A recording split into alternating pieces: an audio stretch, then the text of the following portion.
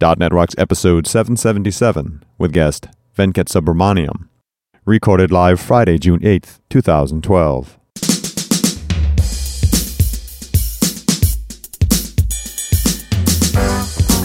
This episode is brought to you by Telerik and by Franklins.net, training developers to work smarter, and now offering Gesture Pack, a powerful gesture recording and recognition system for Microsoft Connect for Windows developers. Details at gesturepak.com. And now, here are Carl and Richard. Thank you very much, and welcome back to .NET Rocks. Carl and Richard here. We're at the Norwegian Developers Conference. Been a good conference here. We've been working hard. It's a lot of shows, but I think we have the best space in the whole conference. We have a sofa. Yeah, we have a sofa. We have the fishbowl, and it's right in the middle of the show. It's very cool. And they have barbecue. Yeah, they've been looking after us. The food all day. No food lines, really.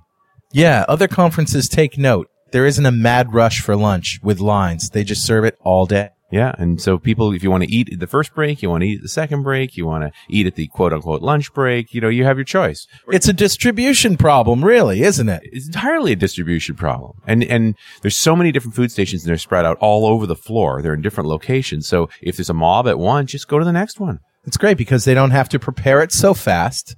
It doesn't go cold, right? Because they're just rolling it out at a much slower pace. People are taking it at a slower pace. It just works. All right, let's jump into Better Know Framework. All right, my friend, what do you got? Well, it's not what I have. It's what the C# language has. We're talking with Venkat Subramaniam today and talking about the func type in C#. And to let everybody know what that's all about, here's Venkat. Hey, it's certainly a pleasure finally to meet you both in person. It's been exciting to actually be here in front of you. So certainly thank you for having me. Well, thanks for being here. Absolutely. It's a pleasure for us. Well, so one of the things that I've been getting excited about is something really old, much older than me for once, which is the functional programming style that we're all getting excited about. And func is really, if you want to think about it, think about this as an extension to anonymous types. Yeah. And this gives you a way to create anonymous functions, really, really tiny, small, reusable piece of code. Right. And in software development, especially in OO, we care so much about reuse.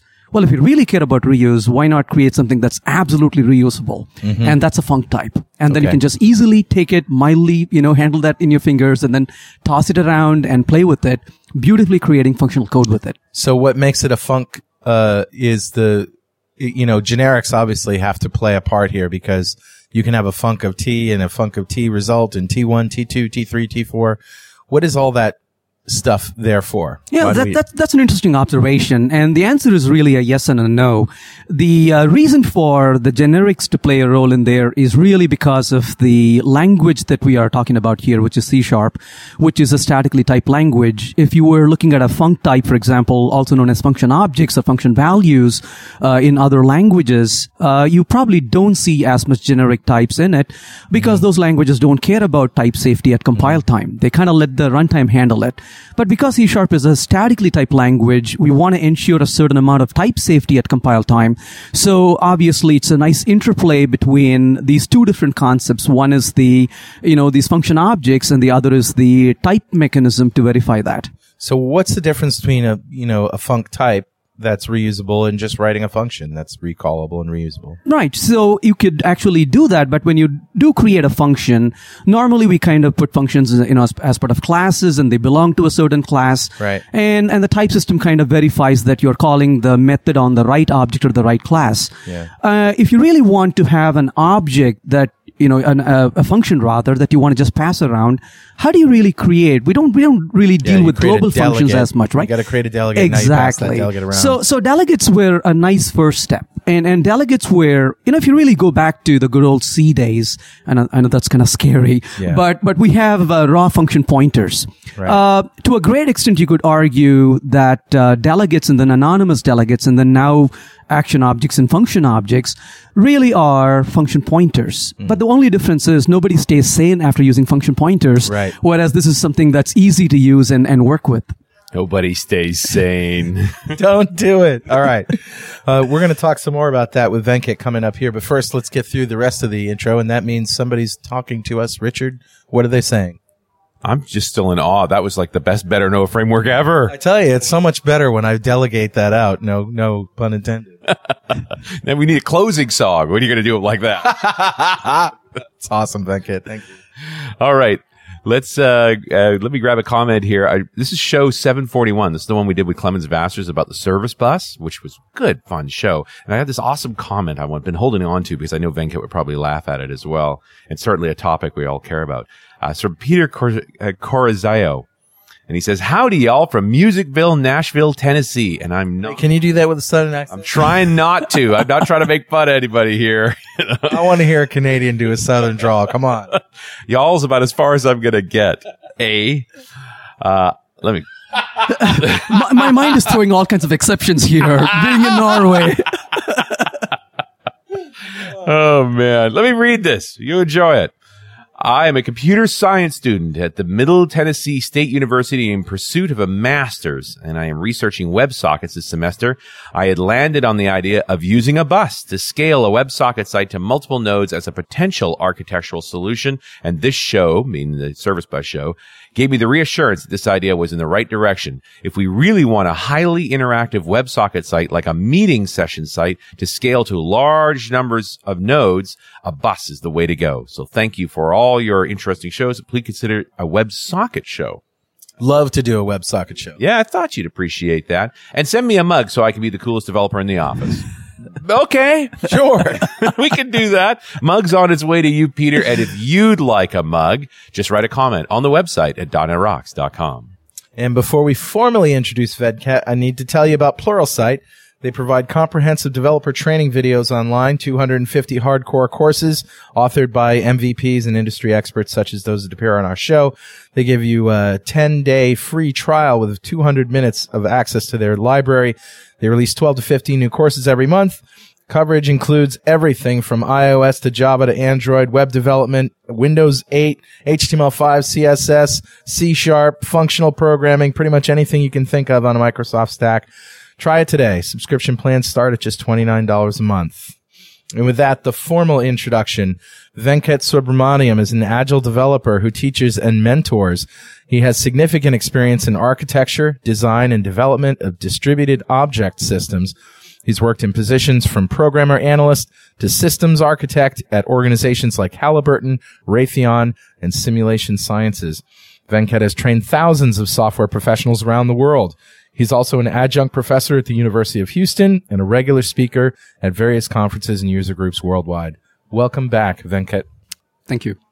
Good to see you again, my friend. Absolutely. Actually, I don't think we've ever met before. I think we did. I did. Back in, yeah, exactly. Right. Yeah. Yeah, we've run across each other. Of course, you've done lots of shows, but it's always over the phone. So it's kind of a luxury to be here at a conference. We get to be all face to face, if a little silly. Yeah, a little silly. Well, anyway, we're talking about functional programming, and I know that's your thing. Would you say like being terse in the language and being effective and not verbose is one of your pet peeves about well, not a pet peeve, verbosity is your pet peeve maybe. Would you say that's true? Well, so certainly conciseness and expressiveness are the two things I definitely want to value. So classic functional programming was sort of put on the back burner when objects came around, and then sort of is creeping back. F# is obviously the Microsoft's offering, but since F# came out, a lot of functional stuff's been creeping into C#. So, what's your programming language of choice these days when you want to do functional stuff? Are you an F# guy, or do you actually use C# because of its other features? Well, actually, my programming language of choice is what pays the bill. So it depends on what the clients want me to use. So one of the things that I've been really excited about, even before C# had some of these features, you had anonymous delegates, and I was able to write some kind of functional code in C# even before then. And then which is really a point I want to really bring out, is the reason to really learn different languages. And one of the key benefits of learning different languages is not to kind of turn in your passport, sell your home and emigrate to this foreign land of this new language, but really is to go back to program in the language you program in.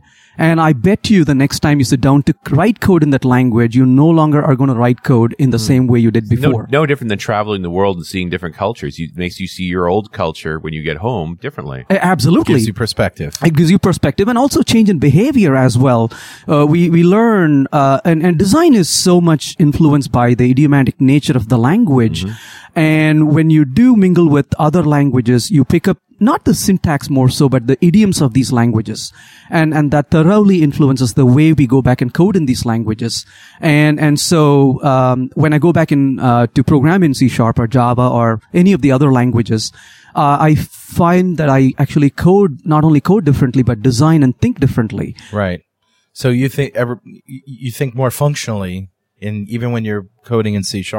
Absolutely. To give you an example of this was kind of a interesting moment. I was pairing up with the developer and we sat down to write something, and the first thing this developer said is, "Oh, you got to write a class." And immediately it came as a shock to me. It's like, why? And because you have to write a class. Well, no, why don't we think about just functions that can solve the problem?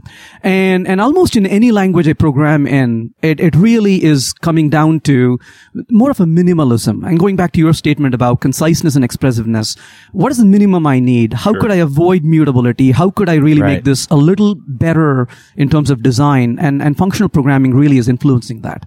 Just sort of getting rid of that default ceremony. Absolutely. So what does it mean to write functionally? What's different?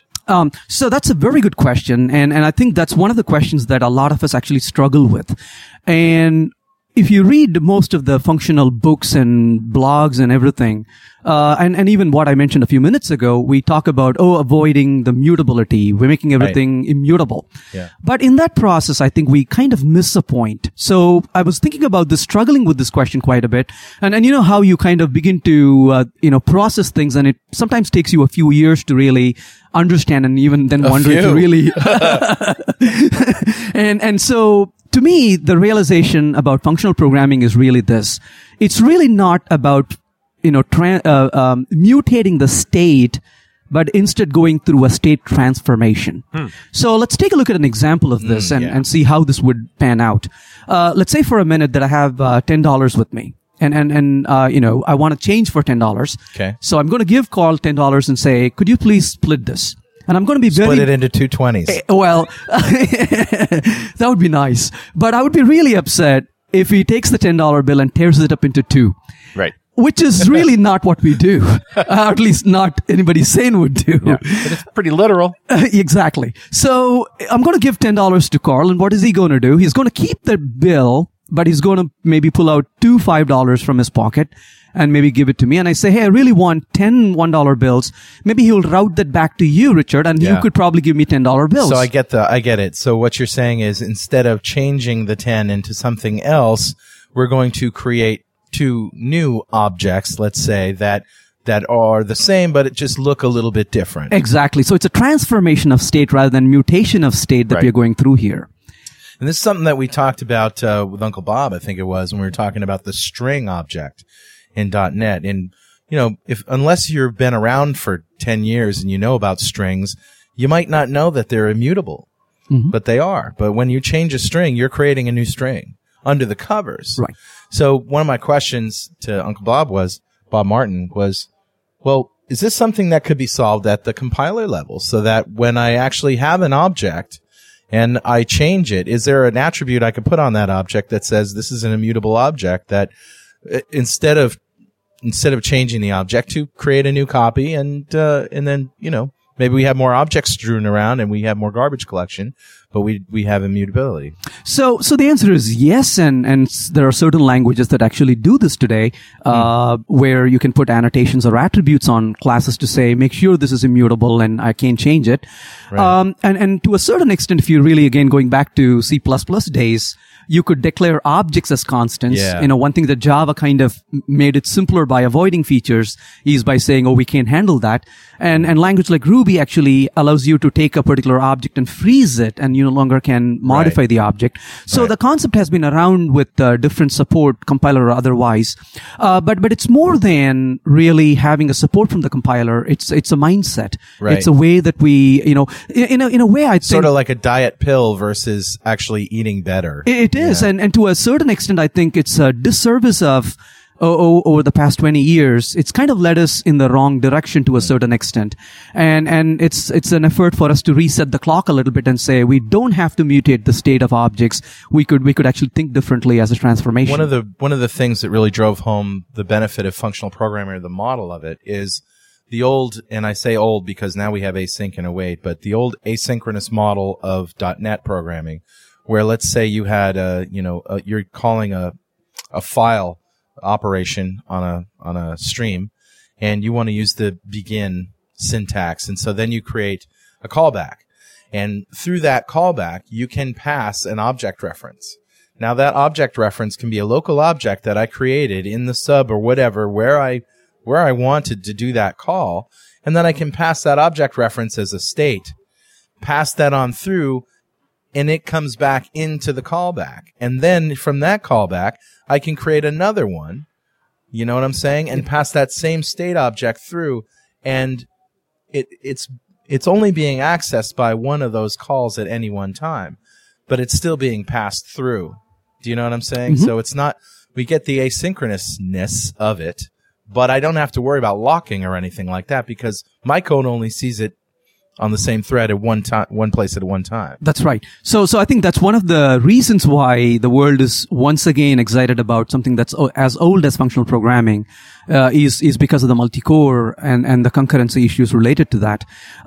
So while the transformational aspect of it is the way we design software, the real benefits really come in referential transparency, which is really an ability to reorder expressions and be able to move them around. And that really falls back on the purity that we talked about earlier, is because things are immutable, it's easier for us to guarantee that this kind of acts like a black box. As long as you keep sending the same input, you're getting exactly the same output, and that becomes much more easier to work with from the concurrency point of view. There's also this mindset of always making a copy, not ever trying to share anything. Absolutely. Well, the sharing becomes easier because of immutability, but avoiding shared mutability. And so sharing is much more effective when things don't actually change. Nothing can be changed. Exactly. But then, when you make a new copy, now your object references break to that. But so therein lies the discipline of not expecting there to be state.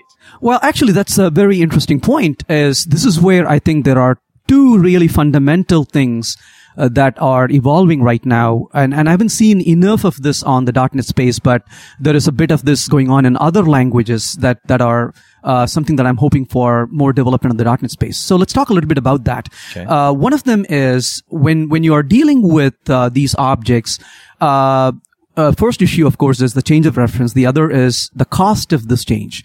If you're going to keep making copies of these objects, oh gosh, how expensive this would be. You're taxing the garbage collector. Right. And this is where there are two fundamental approaches we could take. One is, imagine you have more of a stack, and the stack is immutable. You can easily put stuff to the head of the stack and create another immutable collection where the first element is the only new element, and the remainder of the elements are part of the stack itself. All right, one more time. All right, so let's take an example. You assume we have a stack here, and Richard is the the last element in the stack. You are the top element in the stack. Okay. And your stack is immutable. I'm not going to be able to modify it. I can't change this. Now, does immutable stack mean you can't push or pop? That's correct. Okay. So you can't push or pop. All right. Now I can bring a third element, let's say myself. Yeah. I could be at the head of this particular stack. Okay. You can have a new pointer or a reference pointing to me, and I could point to you. In that case, I see. Your stack has not modified, and I just have one more element added to it. Right. So we can have immutability, but we are not, spending the expense of recreating the entire collection. So you're basically creating a chain. Exactly. And where only one element is added to the head of the chain, right, but you're not affecting any other part of the chain. But if you want to remove me from the chain, that's a very constant time operation as well. Yeah. Because you can recreate a reference to you. Now I'm out of the link. I'm no longer the head of the stack, and we can create multiple stacks without modifying the stack itself. Right. So this is one approach. So most of the functional code work on the head of collections. In fact, it is so common practice that a language has been created with this name called Lisp processing, also known as Lisp. List, a long time ago too. That's a language from the 60s. Absolutely. So that's exactly list the fundamental processing. That's what Lisp stands for. Exactly. So it's so common operation to process everything on the head of the list and treat everything else as a tail.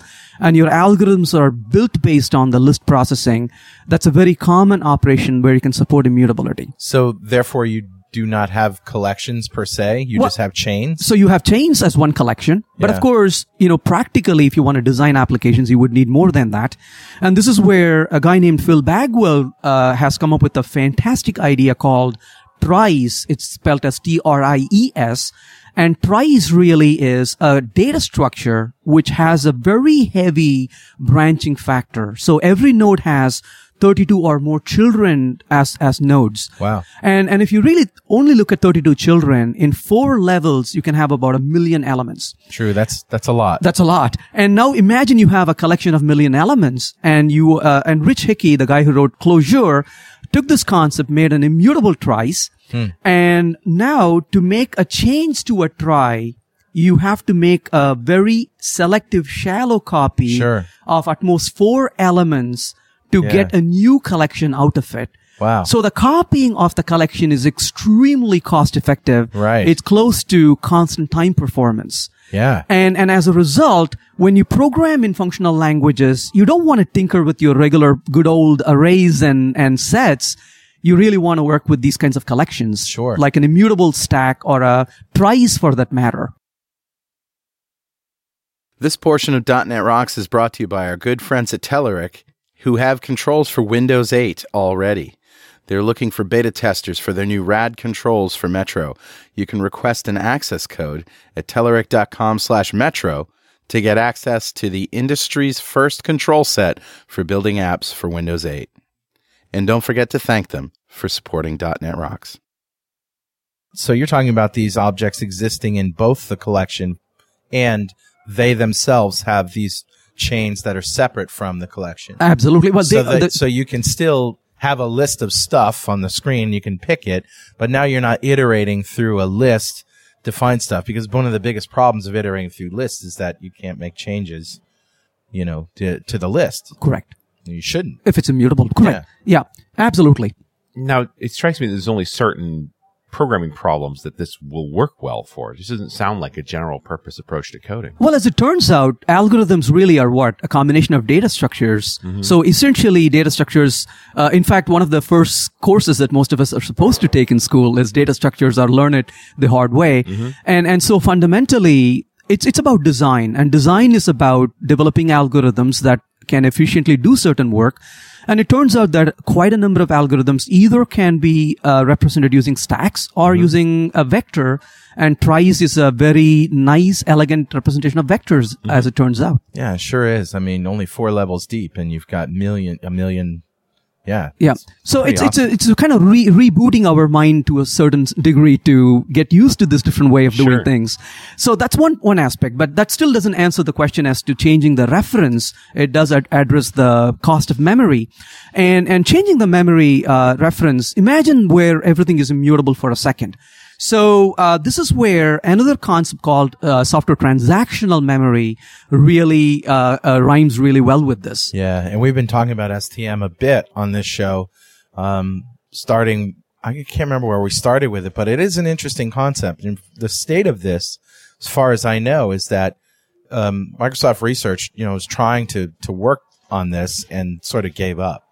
It sort of turns out that it's not very cost effective. Well, it could be cost effective. It depends on the implementation, and everything kind of scales to a certain degree. So definitely there are some challenges. For example, one thing with STM, software transactional memory, is it really breaks away if you cannot guarantee a certain amount of immutability in code as well. Maybe we should back up a little bit and tell people what STM really does. All right. So let's think about this for a second. Imagine for a minute that you have a Google stock price or a Microsoft stock price, doesn't matter what the stock price is. And if you ask me what the stock price is at 1:00 today, I would say it's some crazy value. Right. And at 1:10 in the afternoon, what's the price? Well, it's changed, obviously. Mm-hmm. Well, that's one way to look at it. But historically, that's not really true because stock prices never change. The price at 1 o'clock is been set on stone. Yep. And 20 years from now, you can come back and look at it. It's still the same value. Right. So think about these as states which are immutable. So the stock price at a certain time never changes. But then we have references. If I give you a company XYZ and say, what's the stock price? What I normally mean is, what is the current stock price? Right. So that is a reference. And rather than making it a mutable reference, imagine it is a managed mutable reference. And the word managed here has some connotations. A constant that changes. A constant that changes in a very controlled manner. Right. And so what it really means, first of all, is if you walk up to this reference, the managed mutable reference, and modify it, it's going to give you a slap on the wrist and scream loudly saying, he touched me. Yeah, exactly. Yeah, right. And it's going to software really... pedophilia. Huh? So it first tells you that you cannot modify it in an uncontrolled fashion. Mm-hmm. So in order to modify this managed mutable reference, you need to enter into a transactional boundary.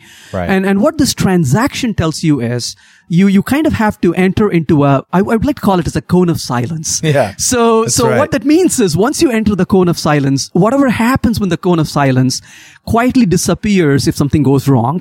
And if there is a firm commit at the very end, the changes you make is visible to the external view of the system. Right. So you enter a transaction, a cone of silence, and within that cone of silence is when you can modify this particular managed mutable reference. Yeah. So first of all, that eliminates the need for external locks on the system. You don't have to be sitting there and worrying about, gosh, did I lock it at the right place at the right time or did I forget it? Those problems are removed from your shoulder. And essentially what's going on here is a copy of the memory involved is made, and then the transaction, the code is done on that copy. That's right. A lightweight copy. A lightweight copy. Exactly. And then if everything goes through, then that copy copies back. Exactly. Yeah. In a pretty safe manner. In a safe now, manner. then begs the question, all right, what if there is a competition to modify this by concurrent threads? So now two threads enter a transaction. They both compete. And assume that they are really not trying to modify the same variable at the same time, then they both end up committing. Right. There was no explicit locks held in this case. But then they just do it again. Well, in this particular case, there was no collision. They just finish it. Oh, But yeah. in the case that they did collide, one of them will complete and the other is automatically retried with the new state of the system. Because the reality is, things collide 1,000,001 times, right? Just the chances of things colliding is small. It's small. Well, think about it as an example. Let's say two civilized human beings go near an elevator. What do? As a civilized human being, you say, after you, please, and you let the other person walk through. And this kind of begs the question. The minute they both walk into and sit in their cars, they turn into absolute morons. I don't know why, but that's a different topic for another day. That's true. Yeah, it's the uncomfortable elevator ride. It is. So But, I think the bigger thing in the elevators, and then they stand as far away from each other as that's possible. right. That's right. Well, it depends on the culture I too. actually think that's people being polite. It just taking a little too far. Sure. And so just like as we near the elevator, you kind of, roll back your effort to get into the elevator, let the other person go in, and then you follow as soon as the other person goes in, which is kind of what STM really does. When two threads compete in transactions, one of them complete, the other one says, all right, you win, let me retry, and then repeats. But if he retries, typically he gets to write over what the first one wrote. But you did get back the previous state or the current state as it stands right now, and then you get to make the decision whether you want to continue with your right or not. Mm-hmm. That presumes you're polite enough to think that other person's state is relevant. Absolutely. And that's where the civility comes in real world. And in the case of applications, we do have to. And that's one of the reasons why we do locking in the system is to say, well, I'm going to give you privilege to run while I'll, sit there and twiddle my thumbs. In this case, we are saying, let's assume there is no collision. Maybe we have an opportunity to complete. And if we can't, then in this case particularly, we can go ahead and finish it. Yeah. And I've always preferred dealing with locking, say at the database level and so forth. That sort of optimistic locking says, I'll let you do anything you want, but I'll let you know when a collision comes along. Absolutely. Okay. So let's get back to STM. So you were going to make a point about software transactional memory, and then we just dove down the rabbit hole about defining it. Yep. So basically, to go back to your question originally, when you do have these references, you can have immutable data structures, but ultimately you need to be able to modify these references. And I think that's where STM really shines. So, but is there any real implementation of STM that we can use today? Well, that's where I'm hoping that .NET framework will eventually evolve to provide some of those. Other languages do. Haskell has an STM implementation. Clojure has one. Multiverse on the Java platform has one. So you can use this from any language on the JVM today. The challenge, of course, is how STM stacks up under very high velocity. Well, so here's the question, right? As we talked about a few minutes ago, in practical terms, real collision really is not that often. So it really stacks up extremely well in systems where you have frequent reads, frequent writes, and very infrequent write collisions. But what about systems where there's lots and lots of cores and lots of threads? Doesn't the probability that there will be more collisions go up? Not really. It's kind of like saying because we have more roads on the freeway, it's going to be more accidents. No, that's not true. It just gives you more opportunity to travel, but the applications determine the collision rate, not the availability of multiple cores really, right? And if you really look at, practical applications, we have a huge amount of concurrency, but not that much amount of collisions. Think about banking application.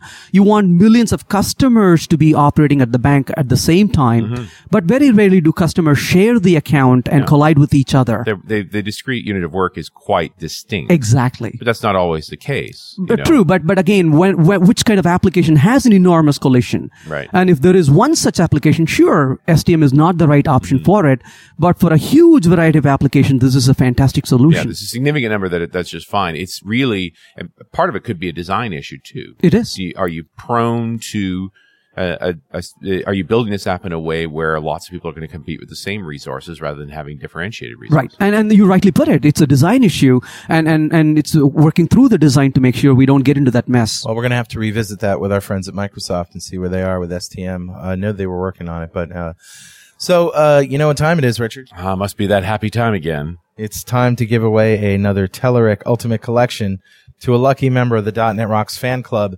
Today's winner is David Duffett from London. Congratulations, David. In the UK. Golf clap for you. Golf clap for David. He wins this $2,000 value. It's Telerik's Ultimate Collection, everything they have in one box. Actually, $7,000 worth of technology, but they sell for $2,000. And if you want to get in on this, go to the .NET Rocks page, .NETRocks.com, click on the big Get Free Stuff button in the upper right-hand corner, answer a few questions, and you too could win. And we give away something in every show, and every year, starting this year, December, we're going to give away $5,000 worth of high technology, handpicked by Richard and myself. And we're still wrestling over exactly what that's going to be, because, of course, new hardware is coming out all the time. Right. So it might be a machine. It might be, who knows, it might be a drone. With bombs. With bombs. Can I leave the show right now? Yeah. So make sure that you sign up for the .NET Rocks fan club. All right. I'm still wrestling with why I want to do functional programming. Because, I don't want to do parallelism because it's fun, and obviously that's the thing. That seems to be one of the strengths of going towards functional programming again. What's the business case? What am I solving by going down this apparently fairly difficult path? Well, so clearly, functional programming does have benefits to parallelization, concurrency, and multicore. Let's ignore that for a minute, right? And say, hey, I'm really programming in C#. Why in the world would I use it? So this is where the Lambda expressions really shine. Lambda expressions are really these anonymous function blocks, if you want to think about it that way, func objects or action objects. But let's kind of think about where we would use this. Just let's take one example. Imagine for a minute that you have a object which is expensive in its resource, and you want to clear up this object as soon as you're done with it. And we all know going the route of finalizer is a terrible idea in C#. So we would avoid that. So the common approach is to use the idisposable and the idisposable pattern. Right. I really don't like the idisposable pattern as much. Reason is you really are putting the burden on the programmer to remember to use the using, right? So the normal pattern is you put using and then this particular, heavy object, And then within a using block, you use the object. And then when you leave the block, it automatically destroys the object. Yeah. But what if a programmer forgets to put the using? You can also think about other cases where you can repeat this pattern. You're working with a transaction, for example. Sure. And you want to get access to a transaction. So you got to create a transaction object, set whatever stuff it's needed. When you're done with it, you got to either roll, exactly. When you want to roll back or you want to commit the transaction, do stuff like that. Mm-hmm. Well, wouldn't it be nice if you don't have to tell the programmer, sorry, you forgot, go back and fix your code and here's the right way to do it?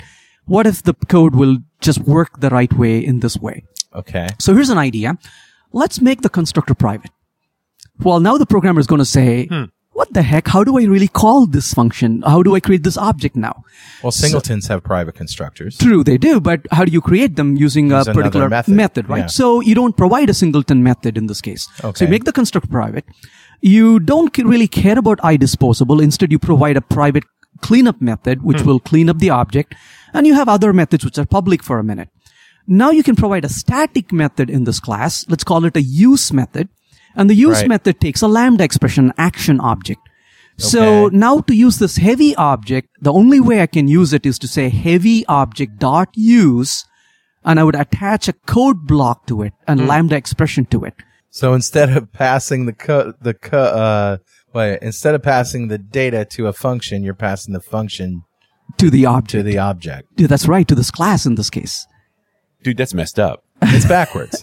So instead, and that's really what it comes down to. Instead of passing an object to a function, you pass a function to an object. Right. So you just nailed it, right? This is called the higher order functions when it comes to functional programming. An higher order function is a function which is noble enough to accept just about anything you give, including a function, and doesn't meanly insist that you only send him objects. So an higher order function means it can accept objects. It can accept functions. You can even create functions within functions. And you can return functions from functions as well. That's what makes a higher order function. And so now we turned this problem into a solution using higher order functions. So your heavy object dot use takes a function. Within that function, you can use this object. And when you leave the function, you're back on the use method. So you can nail this into a try and finally block and do the cleanup resource.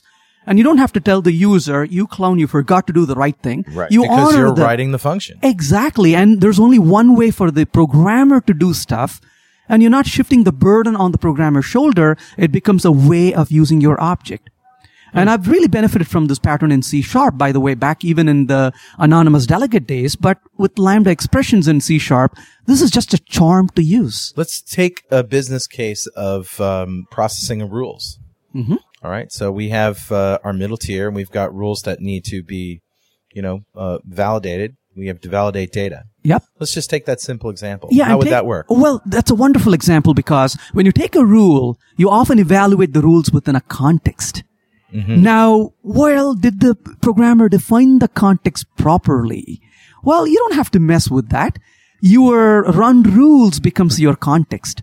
It's kind of the transactional boundary in this case. So you can say rules processor dot run rules, and then that defines the context that you want to do. It can be configured as you feel fit. And then yields control back to the programmer. Whatever the code the programmer provides within the lambda expression runs in the context you defined. And then when you leave it, you can do the post-processing of this rules that has been defined. Now imagine the possibilities you have with this. Your context could be a test mode where you can run test on this to make sure the validity of the sanity check. It could be in another context where you're in a secure environment, a third context, whatever that could be. It opens up doors for many things. I think the ears just perked up on a million listeners. Yeah, it's just an interesting way to think about the problem. It is when you invert the dependencies in this particular case, it opens up doors for quite a bit of design capabilities. Well, yeah, and the testing case is really, really strong. That's something I hadn't thought about before, but geez, that just makes a whole lot of sense. Now, I'm going to get into, we talk about the parallelism case. When you go this methodology, what happens when we have many separate threads all basically trying to pass functions to a given object?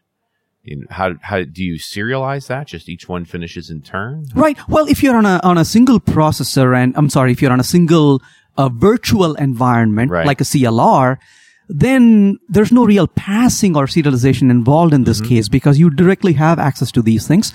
And this is where the purity really comes in. These functions are really lightweight objects. They're not expensive, but you can pass reference to them. Here's the beauty, right? It's like going to somebody and asking a question. Well, they are pure in that they don't remember anything. They don't store anything, right? We call that dumb. we call that being, isolated, separation of concern, right? So in other words, this object says, give me an input. I'm going to do processing. So let's talk about what a pure function is. A pure function says, I'm not affected by what's outside, and I'm not going to affect what's outside. Well, if a function is really pure, you could pretty much call the same instance any number of times concurrently from multiple threads. Because it's not changing state. It's not changing state. Yeah. So you don't need to make copies of it. Right. It's just one thing. It's kind of like Richard is extremely multitasked and he can answer 1,000 questions exactly at the same time. Right. And he can. I've seen it. Yeah, absolutely. Right. And so any number of people can ask him different questions and without an answer, taking a second, he can just, reply to each one of them because he takes the input, does some processing with it and gives an output, not really altering any state. So because the function is pure, it doesn't modify any state. It can be called simultaneously on multiple threads with multiple objects on no any overhead thread. at all. It doesn't matter. Now, what you do with the result of that function might impact that object. That's a separate thing, and we talked about transactional memory as a way that could ultimately be applied. And that's on the receiver's end, and the function really doesn't have any, issues with that. And it's a post facto thing. It's after the execution is completed. And true, but it also is that a pure function would not mess with your data after the fact. Right. It's just going to give you a return that you can do something with. Which is immutable as well, Right. in a pure functional style. And then now you have a functional transformation, and you can have concurrent flows through this. Surfing the web? Yeah, you ever try to surf the web on your phone? It's a little small. Especially when you're looking at a big list like the new feature list for Active Report 6. Oh, yeah? Yeah, we've been using it for 15 years. The coolest new feature, I think, is the new Silverlight Report Viewer. What's cool about it, of course, is it's both native Silverlight for printing, but it's also got PDF support, so that really minimizes the amount of data that has to come over the wire. Makes it a lot more efficient. Well, we've been looking for a good solution for Silverlight data viewing. Yeah, it's a great product. I think I'm going to order it. Not on that. No, not on here. I'll go to my desk first. Active Reports from Grape City Power Tools. Smarter components for smarter developers. So now here's the obvious question. So I have all this great stuff in C#. Why do I need F#? In a way, let's put it this way. Yeah. I give you a chunk of code, and we agree that programming with immutability is better to do. Okay. If I give you a chunk of C# code, how do you tell me that something is immutable in it? Yeah. I would make him constants. Correct. But let's assume that you want to use a tool to really check for it. Mm-hmm. How do you grep for a lack of constant? Yeah. I see what you're saying. How in do you F# grep for everything is immutable. So by default in F#, everything is immutable. And if you do want to mutate something, F# has this wonderful keyword called the keyword of shame, which is called mutable. And every time a programmer types the word mutable, they have to hang their head in shame. Seriously, you should go home and reevaluate your life. Exactly. I was thinking somewhere a puppy died. But yeah, okay. And so it's very easy to grep for the word mutable. Yeah. And it's easy to code review for it. And then you can have a punishment schedule for the programmers who wrote that code. I was thinking you could add a keyword to C# that was like, option immutable. Yeah. Well. Wow, that would really mess things up, though. But let's entertain the thought for a minute. Mm-hmm. Let's entertain the thought for a minute. Sure. But what about all the code that exists right now? Well, I just think, we about did the equal sign. We did this with option explicit way back in the VB days. Yeah. Yeah, it was a shock, but pretty quickly, initially you did all greenfield for that. And after a while, you got used to changing your code if you needed to. Right. So this begs the question, right? Don't get me wrong, but I love C#. But to a certain extent, I also feel. Yeah. Why are they doing this to C#? Well, this is a language that's kind of grown into a kitchen sink as well, right? In that regard. Yes. That so many features have been added, And now as a programmer, you enter and you see 20 ways to do things and Yeah. you're like, what is? So here's the question. The fact that it's a constraint right up front means there's no question. We don't have to search the code for remnants of mutability. It's just there. So here's the difference between a language that's evolved to a language that's been designed that Built, way, right? with Built from intent. the ground up. Yeah. And languages can be flexible, but at some point, there's only so much it can evolve before it kind of loses its originality. Yeah. And F# has been designed with that intent. It's a language that does a lot of things in a nice, elegant way. And here's my answer to that question really Sure. is, why should we really worry so much about it? Right. Because after all, I would argue that .NET, as much as any platform, is really a polyglot platform. You could Absolutely. write parts of code in any language of your choice on the platform Yeah. and then mix and match them. And that seems to be what a lot of people are doing with F# is they'll write their assemblies that need to be functional, and then they'll call those from within their application. And I would argue that's the power to the programmer, right? Right. As a programmer, it's kind of like, living in a metropolitan city and you're not forced to eat one meal every day. Right. You can go enjoy the ethnicity and then yet go back to your own home and continue to do what you do. And that's the polyglot nature, is to be open and be able to mix those things. Well, you'd wonder if Microsoft bought into that, why they're adding these features to C# and not just focusing more effort on F#. Well, then that begs the question, just because you can do it in a certain language, you don't have to deprive the programmers primarily using another language to start making use of it, Yeah, 'cause right? I do think there's a contingent that want to work in one language. Right. You can certainly still write code in C#. And so this brings the question, there are two levels of functional programming I view. One is a bigger circle, which is the purity circle. And another is a circle of, the higher order functions.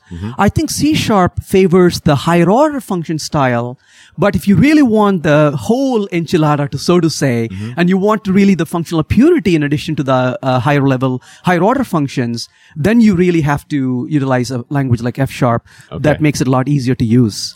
And now the next question, and I always ask this question when we do an F# talk, or we talk about it, is there anything I'm going to miss if I'm going to write stuff in F#? A pizza at the end of the night at the company's time. No, you know what I mean? You know what I mean? I mean, is there anything lacking for you as a guy who's done all sorts of functional programming before F#? Is there anything that you'd like to have? So here's the point is all these languages are Turing complete. So you can pretty much code anything in any of these languages. So what it really boils down to is the efficiency. So what's really important is to kind of learn the way to program in these languages. Right. We can naively do things and maybe we will run into some performance issues. So it's important to kind of take the time to learn, figure out what kind of data structures to use. And also it's a learning curve, right? If I've been programming in C# for, 6 years or so, I certainly will need a little bit more time and effort to learn and program in F#. Right. So giving that time, I think, is the caveat. So once you know what the language can do, what it can't do, you're in a better position to use it for a particular task. Absolutely. Yeah.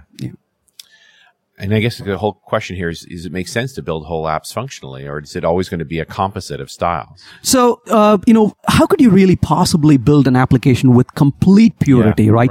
Yeah, I'm just thinking, building UIs with pure code behind it's pretty tough. So there are two ways I view this. One is, even pure functional languages eventually realize that everything cannot be pure. Right. And these guys are extremely clever. So they gave a name that nobody understands called monads. Nice. Now you're like, what the heck is that? Now you forgot about this immutability that they kind of sneak in, along the side, right?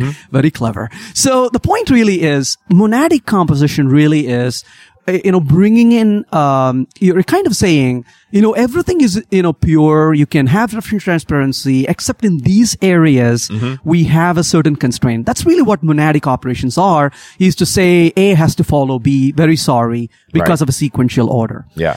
So that's one thing, right? Languages support monadic operations, and F# has this monadic operation composition as well. But the way I look at it is, draw a big circle. And I want to call this the circle of purity. And the minute you get into this circle, you are in this pure world. Yeah. And all your impurity, like writing to the database, doing the graphical user interface, writing to a file, printing the console, everything that could be impure are done on this boundary or the peripheral. Sure. So you can build an application where you can have this big circle of purity, as big as you can possibly, and then have this thin circle of impurity around it. And that's a way I would argue that you want to design your application. When you're building an application like this in a polyglot way, do you ever find yourself doing something on the C# side and saying, oh no, this could be functional. And then moving absolutely. it into your F# code. Well, it doesn't have to move into F# code automatically, but certainly it does become a lot better C# code as you're writing it. Yeah, and that's what you said. That's one of the main points you made, which is when you learn another language, it sort of gives you more tools in your own language that help you find the right way to do things. Yep. So is the easiest way to learn to write functional C# is to start writing some F#? No, to really start learning different languages, be open-minded and take the courage to go write code that is different and then learn from it and then come back and write a better C# code. Has there ever been any code that you've looked at and go, oh my God, that's crazy? Oh, all the time. All right. The one that I wrote this morning. No, I'm serious. Absolutely. Like something that gives you pause that you actually have to figure out that Venkat Subramaniam couldn't wrap his mind around in the first 5 minutes of looking at. There is always that code, especially the code I've written in the past, comes back to haunt me time and again. Absolutely. But I think this is a process. It's not about attaining perfection, but a measure of improvement. And I think I suck less today than I did yesterday, and the hope is that I'll suck less tomorrow than I do today. But I think one of the things you're hinting at here, Carl, is that functional code's not that easy to read. Even though it does what you need it to do, actually understanding it is challenging. I would not agree with that statement out of context in that regard. Just because we don't have the experience of writing it and reading it that you do. So it's like saying, the Norwegian, text that you see around you today is totally unreadable. Yes. Of course, our Norwegian friends completely beg to differ, right? And so to a certain extent, it's although if you saw us trying to give the prizes away today on the stage, you would think twice about it. So it is once we become familiar with the language and the paradigm, in any language we can write code that's horrible and hard to read. Right. But given a particular language, once we become familiar with it, I think we can write pretty elegant, readable code, I think. And it can be readable, is what you're saying. Well, absolutely. But I mean, as much as I can write C# code that sucks really bad, I could write F# code that does too. Maybe one of the reasons that you're saying that, Richard, is because a lot of the things that we've seen use variables, the types names of which we were taught long ago to avoid, like single letters and things. That's an excellent point. And that's probably just because most of those samples come from the mathematicians, that are always using N and X and F and all of these crazy things. And to your point, that's absolutely correct. And when I do write production code, what I do is I do try to give variable names that are meaningful and not be pressured by so I want to draw a distinction between what you may consider as a concise code versus a terse code. Okay. And to me, a terse code is one that appears to be concise, but soon becomes hard to understand how to maintain. And single letter variables are going to become very terse. Terse, but right? not concise. Not concise. So when you're doing a demo, for example, right, in a conference talk, you want to fit everything into a screen. Right. And you may tend to really put a single letter variable, or you're trying to impress your friends with it and so like, oh, how cool concise this code is, right? But really, if you're really trying to create a, usable code, which is readable, maintainable, you don't have that pressure, right? By putting a variable name that's easier to understand, you really are making it easier for the team to maintain it. And I would not call it as T, for example, when I call it as temperature, for example. And that's what I would certainly do. Yeah. Well, that's good. I would like to see more samples where, there are real variable names. But, here's the problem though. And, when you're doing stuff that's sort of math heavy, your variables are just variables. Like some of them aren't nameable.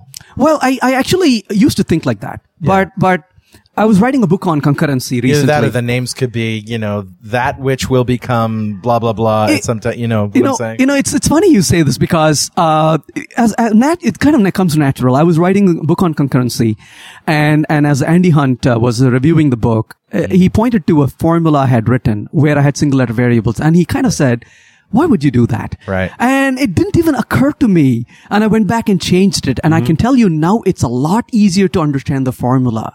And from with expanded variable names, right? So from a derivative point of view, I may agree. When you have 20 pages of derivation to write to, your goal there is not to become expressive. But there's a difference between innovating something and communicating something. And when you innovate, you do crazy stuff. But then when the software goes into maintenance mode, you are beyond the innovation stage. You want this to be maintainable as well. And readability is extremely important. And absolutely. Yeah. So let's maybe not talk about software or code that you've seen that has stumped you, but maybe something that's very much impressed you, like the most impressive thing you've ever seen done with a functional program. Most impressive thing done with functional programming. Quite a number of things actually, that I've actually seen with functional style, where I begin to question that you cannot program with immutability. And people show you that it's actually possible to do it. And that's where really, you kind of have these assumptions with you, and then you sit down with people. This is one of the things I like about conferences, right? You hang out with people and they show you stuff. And you're right. Oh no, just do it this way. Yeah, exactly. Whoa! Right? And you're blown away by that. Because mutability is so deeply in our psyche. We've been living with objects for so long, and objects are the mutable land. Exactly. So it takes a while to think differently about that particular problem. Yeah. And studying through, code in Clojure, for example, Clojure supports immutability to a great extent. You can't change stuff so easily. And I've been programming with Erlang for a while. And then you sit there and like, how in the world can I code this in a language that doesn't even have a for loop directly implemented, right? It bends your mind. And you may waste an hour or two, but I think you become a changed person at the end of those hours. The real question is, do you end up with something better by changing the way you're thinking? I think we do, because it, first of all, shakes our faith. We are no longer thinking there's one way and what we know is the better way or the only way to do it. And now you have a few tools in your hand, better set of tools. But again, I also fear when people say, oh, that new way is the better way to do it. Right? There is no one right way. Exactly. This is about adding to your toolkit, not taking away. Absolutely. And to have the courage to say, I can make the decision, I can pick and choose, and not be kind of stoned into it. I can change this at will when I think there's a better way to do it. For yourself. Too many programmers are at sort of a place where they're just happy it ran. Right? Like, just getting it to work was as much as they could do. I got a clean compile. Well, to a certain extent, I think that's important, because sometimes people can get into a paralysis analysis or analysis paralysis rather, and then say, well, I'm going to stick with, finding better ways and not really develop software. There's a balance we have to strike. But I think one quality software programmers needs to have is to really be shameless, right? And to be able to show you a code and say, tell me how this sucks and how can I improve it? When I think about some of the things that have grown up around the testing environment in the object-oriented world, I'm wondering how those would play out in F#, like dependency injection and IOC containers. Do we still need those when we program functionally? Well, so it's orthogonal actually, and the reason I say that is not all object-oriented languages have such requirements in the first place. For example, if you look at languages like Ruby or Groovy, which are more dynamically typed, they don't really have such huge concerns or dependencies. So to a certain extent, or to a great extent, I would argue that frameworks really are there to fill in the deficiencies or make up for the deficiencies of the languages. And so that's quite orthogonal. So yes, a functional language may have such needs, but it's kind of orthogonal to the functional programming style itself, in that regard. Yeah. And when I think about IOC containers, I think of the app startup sequence, where things have to be stood up in the right order. That's where the monadic sequence comes in. Yeah, and that's really probably not where your functional programming is going to be. Right. Your functional programming is going to be with the data that's well established in the middle of the application. Most likely somewhere. so. And even if there is time when it is really relevant, that's when you're really having the monadic sequence in place, the compositional aspects of things. I think that's a show. Yeah, that's a great show. Man, we could sit and talk for hours with you. It's great, Venkat. Thank you for talking to us. Thank you. Pleasure. All right, and we'll see you next time on .NET Rocks. Thanks for listening. And remember, pluralsight.com is where you can get 200 free minutes of developer training online. pluralsight.com.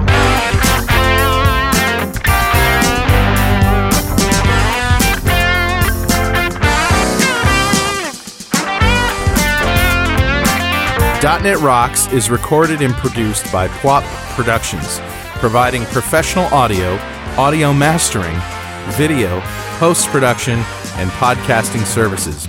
Online at www.pwop.com. .NET Rocks is a production of Franklin's Net, training developers to work smarter and offering custom on-site classes in Microsoft development technology with expert developers. Online at www.franklins.net. For more .NET Rocks episodes and to subscribe to the podcast feeds, go to our website at www.dotnetrocks.com. Got a transmitter banned by the FCC.